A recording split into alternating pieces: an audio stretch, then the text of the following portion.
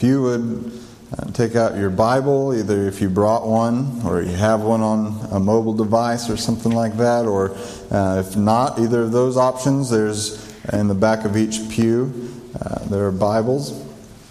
You're welcome to use one of those. And we'll be turning to Philippians chapter 3.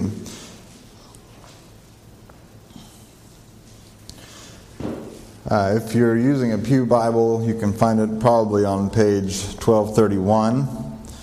If you've got a large print edition, it'd be 1828.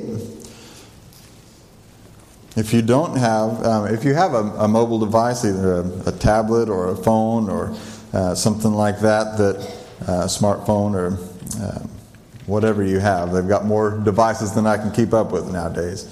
I would encourage you to make sure you have downloaded an app by YouVersion, the Bible app. And it's a very powerful tool, one of the most popularly downloaded apps in the world. And just has tons of versions. It's all free. It's a resource provided by Life Church out of Oklahoma City. And they do a lot of free resourcing like that for the church around the world. And it's something that's worth having for sure. We're going to read today, starting at verse 1, and we'll go through verse 14. Finally, my brothers, rejoice in the Lord. It is no trouble for me to write the same things to you again, and it is a safeguard for you. Watch out for those dogs, those men who do evil, those mutilators of the flesh. For it is we who are the circumcision, we who worship by the Spirit of God, who glory in Christ Jesus, and who put no confidence in the flesh, though I myself have reasons for such confidence. If anyone thinks he has reasons to put confidence in the flesh, I have more. Circumcised on the 8th day, of the people of Israel, of the tribe of Benjamin, a Hebrew of Hebrews, in regard to the law of Pharisee, as far as for zeal, persecuting the church, as for legalistic righteousness, faultless. But whatever was to my profit, I now consider loss for the sake of Christ. What is more, I consider everything a loss compared to the surpassing greatness of knowing Christ Jesus my Lord, for whose sake I have lost all things. I consider them rubbish, that I may gain Christ and be found in Him, not having a righteousness of my own that comes from the law, but that which is through faith in Christ, the righteousness that comes from God and is by faith. I want to know Christ and the power of His resurrection and the fellowship of sharing in His sufferings, becoming like Him in His death, and so somehow to attain to the resurrection from the dead. Not that I have already obtained all this, or have already been made perfect, but I press on to take hold of that for which Christ Jesus took hold of me.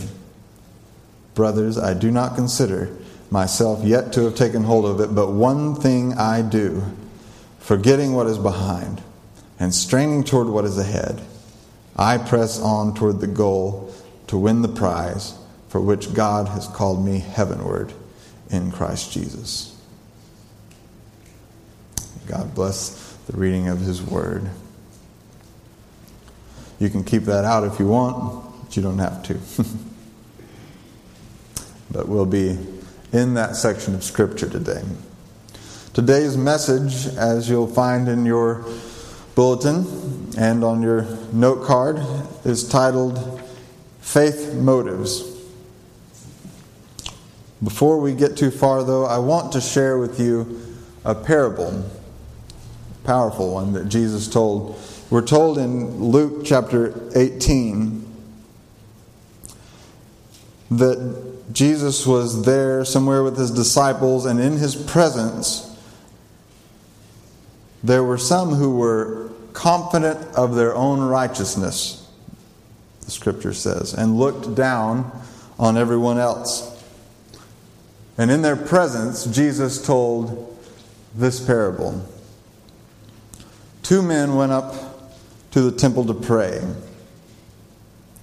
One was a very devout religious leader. The other was a very much despised sinner. And when I read that, I couldn't help but thinking, and I apologize, but you know those jokes that we tell of two men went into a bar, the preacher and and I couldn't help but think, I wonder if they had jokes like that back then in Jesus' day. Two guys went up to the temple, a Pharisee and a tax collector, and so maybe everyone was expecting a joke, and then Jesus kind of turned the tables on them. He said that the Pharisee went, and this religious, devout leader, respected, and he stood off to the side and he raised his face to heaven and he prayed, God, I thank you that I'm not like those sinners, those liars, those partiers, those promiscuous people, those people that rob, that do all sorts of evil in your sight. Even like that guy over there, despicable sinner. And then Jesus said that there was another man in the temple that day who stood off at some distance, and he didn't dare raise his face to heaven, and he beat his chest. And he said, "Oh God, have mercy on me, a sinner." And Jesus said that man went away right with God, not this man. I believe that had something to do with the motives of their faith. And that's what we're going to look at today in this third chapter of Philippians. We're continuing in this series that is a little bit of a departure from the series that we've been doing, the things that we've been looking at some topics. And this, we just are looking at a single book of the Bible. Book of the Bible is sometimes a little bit misleading, I think, because the Bible is really comprised of a lot of different kinds of ancient manuscripts, and some of them are bookish, and some of them are like this one, a letter. And there's other types in between, but this one's simply a letter from the Apostle Paul, written to a church that he had founded in the Greco-Roman city of Philippi. There were Jews in that church and there were Greeks in that church.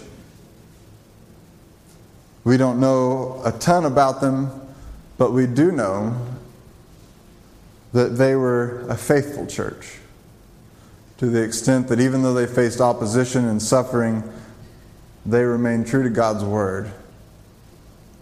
And this letter, unlike so many of Paul's, was not written out of, wow, I've heard you guys are doing this and doing this and doing this, you need to get your act together.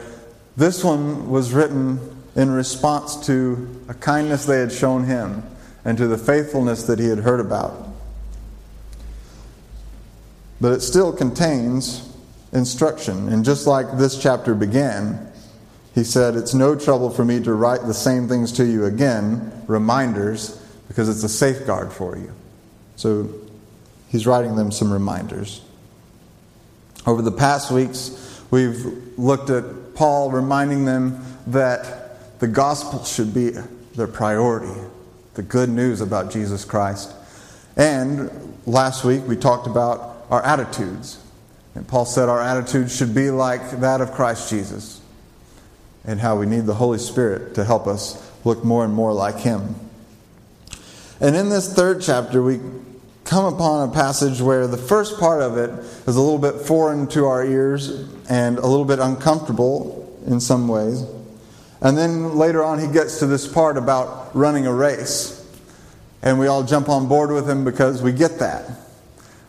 Probably all of us ran a race at some point in our life. Maybe it was a field day in elementary school or something. Maybe you were even on the track team.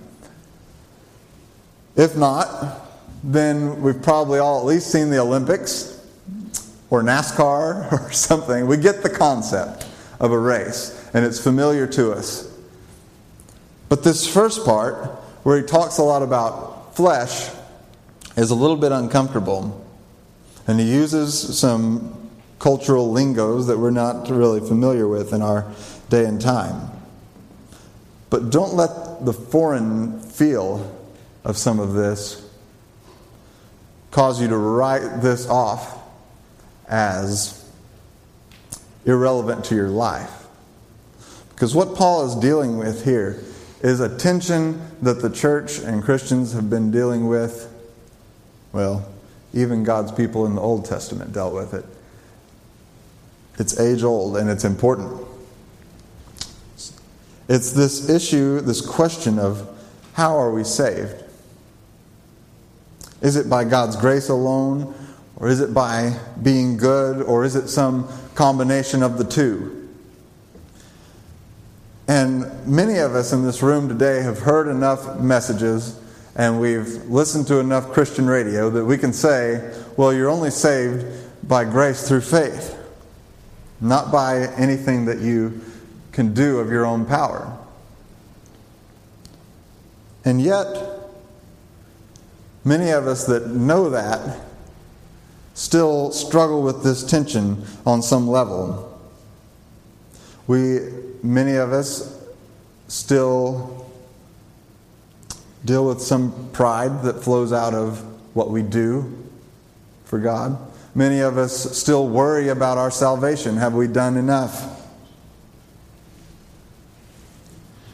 Even people standing on the outside of Christianity looking in struggle with this, because you'll hear them say things like, well, I'm sorry, I couldn't come to church, or I couldn't come to Christ because you don't know what I've done. You don't know how bad I've been.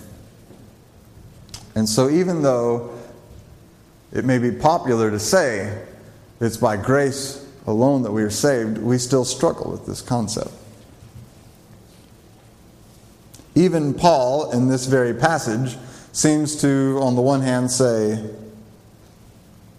it's by grace alone, and then on the other hand, talks about striving towards perfection. So, no wonder there's a little confusion on the subject. So, how we resolve this tension is the subject of our message today, and it has a lot to do with our motives. So let's just dive into chapter 3 and begin looking at this. And the first thing that Paul talks about here is legalism. On your note card today, it's a little bit different. I've got kind of 2 columns for you. And we're going to talk about those terms up there at the top. And you're welcome to take any notes, as little or as many as you want. You can use the back if you run out of space there. We're going to be talking about the difference between these two things. And the first thing Paul talks about in chapter 3 is about rejecting legalism. Now, legalism, just quick general definition, is, trying to dot all your I's, cross all your T's, follow a set of rules to the letter so that it's a moral obsession. It's an obsession with morality, that you have to do this and this and this to be right with God. Paul says, watch out for those dogs, those evildoers, those mutilators of the flesh. He's talking about legalistic people. And again, his use of the word flesh is uncomfortable for us. Oftentimes when Paul uses the word flesh, he's talking about our sinful nature. But in this passage, he's kind of seems to almost be doing a play on words. And this first time he uses flesh, he's talking about literally flesh, like skin flesh. And so, of course, we're a little bit uncomfortable with that. Mutilators of the flesh. Who is he talking about? In this day and time, there were some people known as Judaizers, I guess you could call them. They were people who had kind of one foot in Judaism and one foot in Christianity. And they were going around teaching to especially Greek Christians, that if they wanted to really be Christians, they had to first be Jewish and then Christians. And so they needed to get Jewish to get Christian, if that makes sense. And so one of the things that they would teach was that in order to be a Christian, a Greek would first have to be circumcised. Now, the Jewish people, it's easy for them to say, they were circumcised as babies. But they're talking to adults here and saying, you've got to do this. You've got to jump through this hoop before you can become a Christian. And that is a kind of legalism. But then Paul goes on, he uses the word flesh again in a different connotation. He says, for it is we who are the circumcision, we who serve God by His Spirit, who boast in Christ Jesus, and who put no confidence in the flesh, though I myself have reasons for such confidence. If anyone thinks they have reasons to put confidence in the flesh, I have more. And here, the way he's using flesh is different. He's not talking about literal skin as much as kind of qualifications that people would recognize. You might say non-spiritual qualifications or worldly qualifications. That's how he's using the word flesh there. So you see, it's kind of a play on words. He talks about mutilators of the flesh, and then he says, I have as much reason to put confidence in the flesh as anyone. And he goes on to list his qualifications, and maybe this will help make sense of it a little bit. He says, I was circumcised on the 8th day. That was according to Jewish law when he was a baby. His parents took him and got that done. Then it says he was of the people of Israel. He was of the tribe of Benjamin, and that's especially good. If you were Jewish, that was good. If you were of the tribe of Benjamin, that was even better, because the tribes of Benjamin and Judah outlasted the other tribes in the sense that they stayed faithful to God longer before the exile and all that took place that you read about in the Old Testament. A Hebrew of Hebrews. In regard to the law, a Pharisee. Now see, we have a bad connotation with Pharisees, but Pharisees were some of the most devout believers of their day.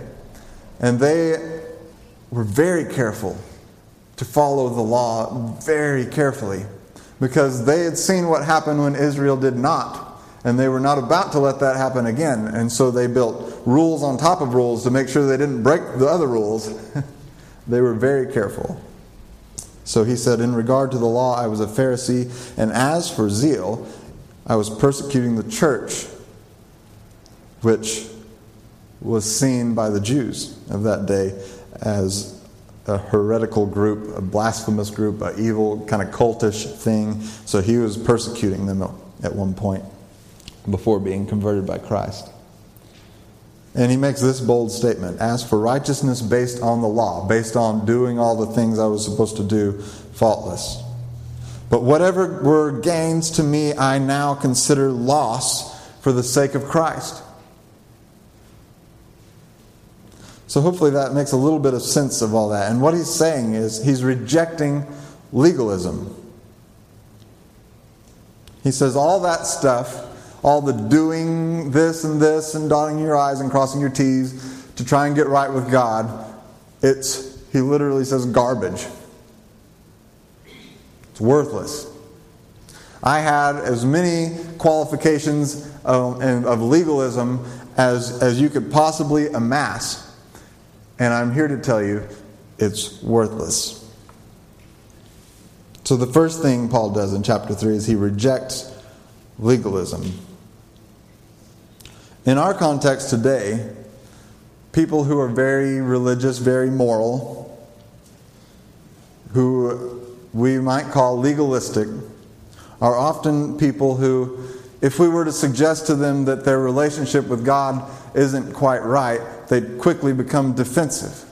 And they'd say, but I do all the right things. I'm at church every time the doors are open. I tithe my 10% every time.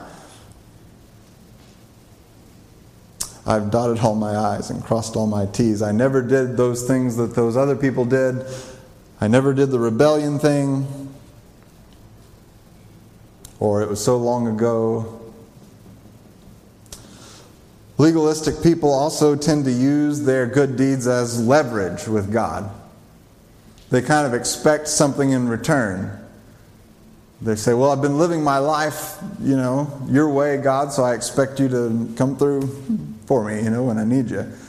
And they tend to get upset when people who aren't living as faithfully as they feel they are getting the blessings that they feel that they have earned. They also legalistic Christians tend to have a superiority complex. They feel like they're better than people who aren't as morally good as they are.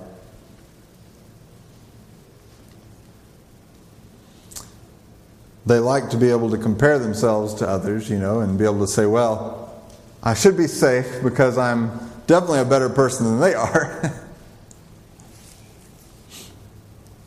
Okay, everyone adequately uncomfortable?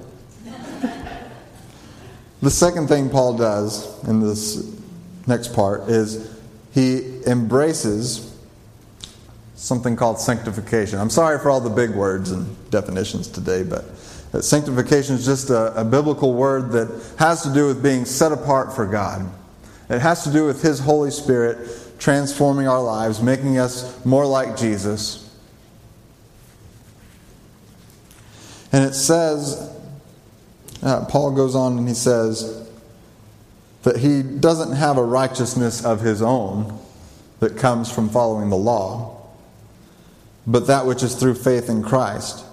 He says it's the righteousness that comes, the rightness. Righteousness is like being right with God. The righteousness that comes from God on the basis of faith.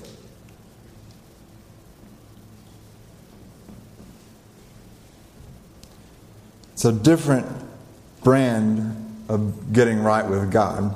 This one has to do not so much with anything we do on our own, but what God does in us. But even so, on some level it seems to involve effort, because Paul goes on to say, forgetting what is behind, straining towards what is ahead, I press on toward the goal. There's effort involved still. So what gives? If both legalism and sanctification involve our striving toward perfection at some level, what is the difference? And here's where we come to the main subject of our message, faith motives.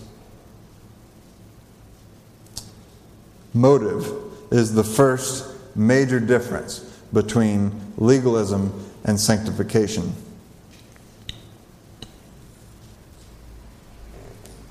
It's just a summary of what Paul was doing and our question that we've got to address now. How do we reject legalism but embrace sanctification? The first thing is getting our motives right.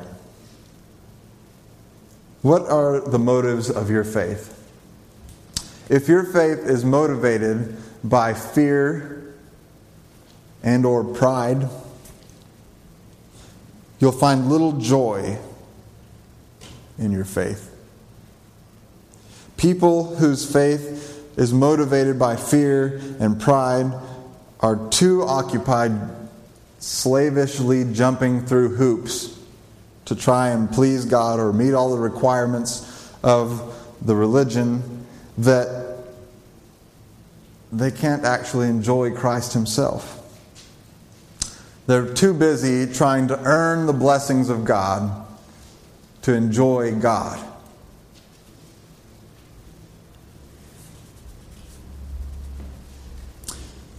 On the other hand, the flip side of a faith that's motivated by fear and pride is one motivated by humility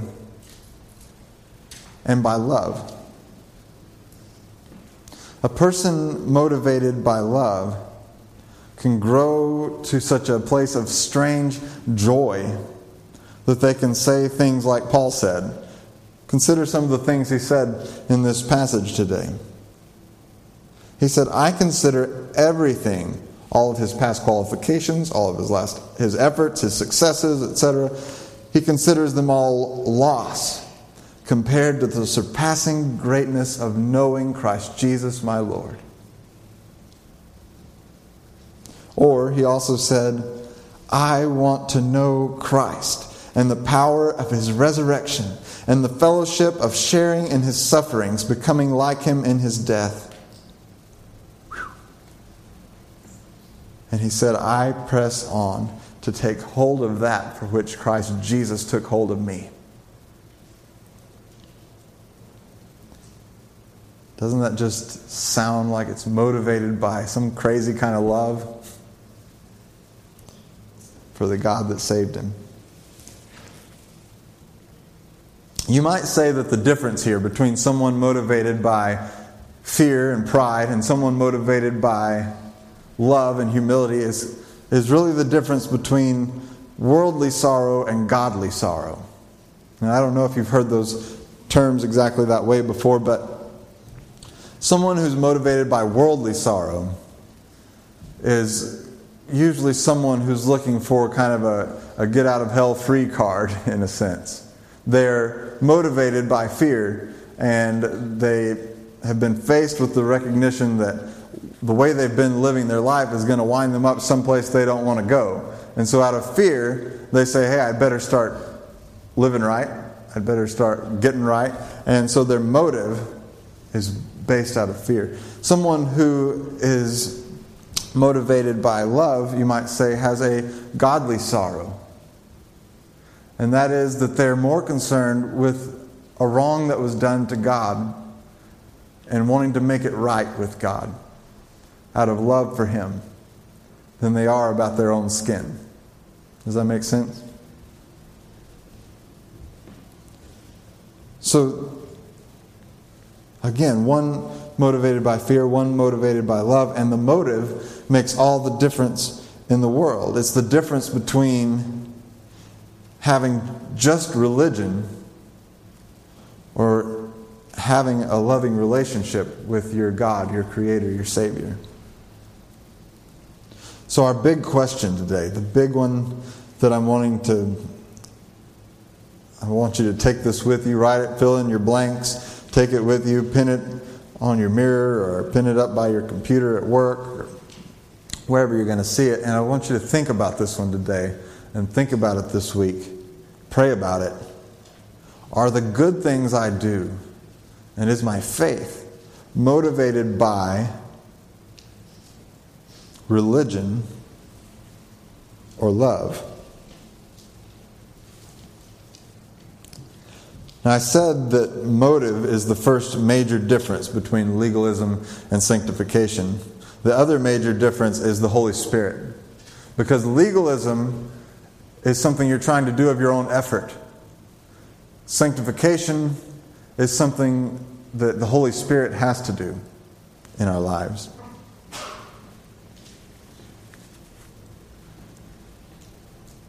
Now, for a few of us here today, things may seem pretty obvious. We've obviously been motivated by fear and pride. We've been trying to do it on our own. We've been bound up in legalism. And we know it and we can own it and it's obvious. Some of us here today are really, truly motivated by love. And your goodness, you don't feel like God owes you anything because of your being good. You just want to serve Him the best you can. Some of us today fall in one of those camps clearly. But probably most of us fall into this middle ground somewhere where the answers are less plain.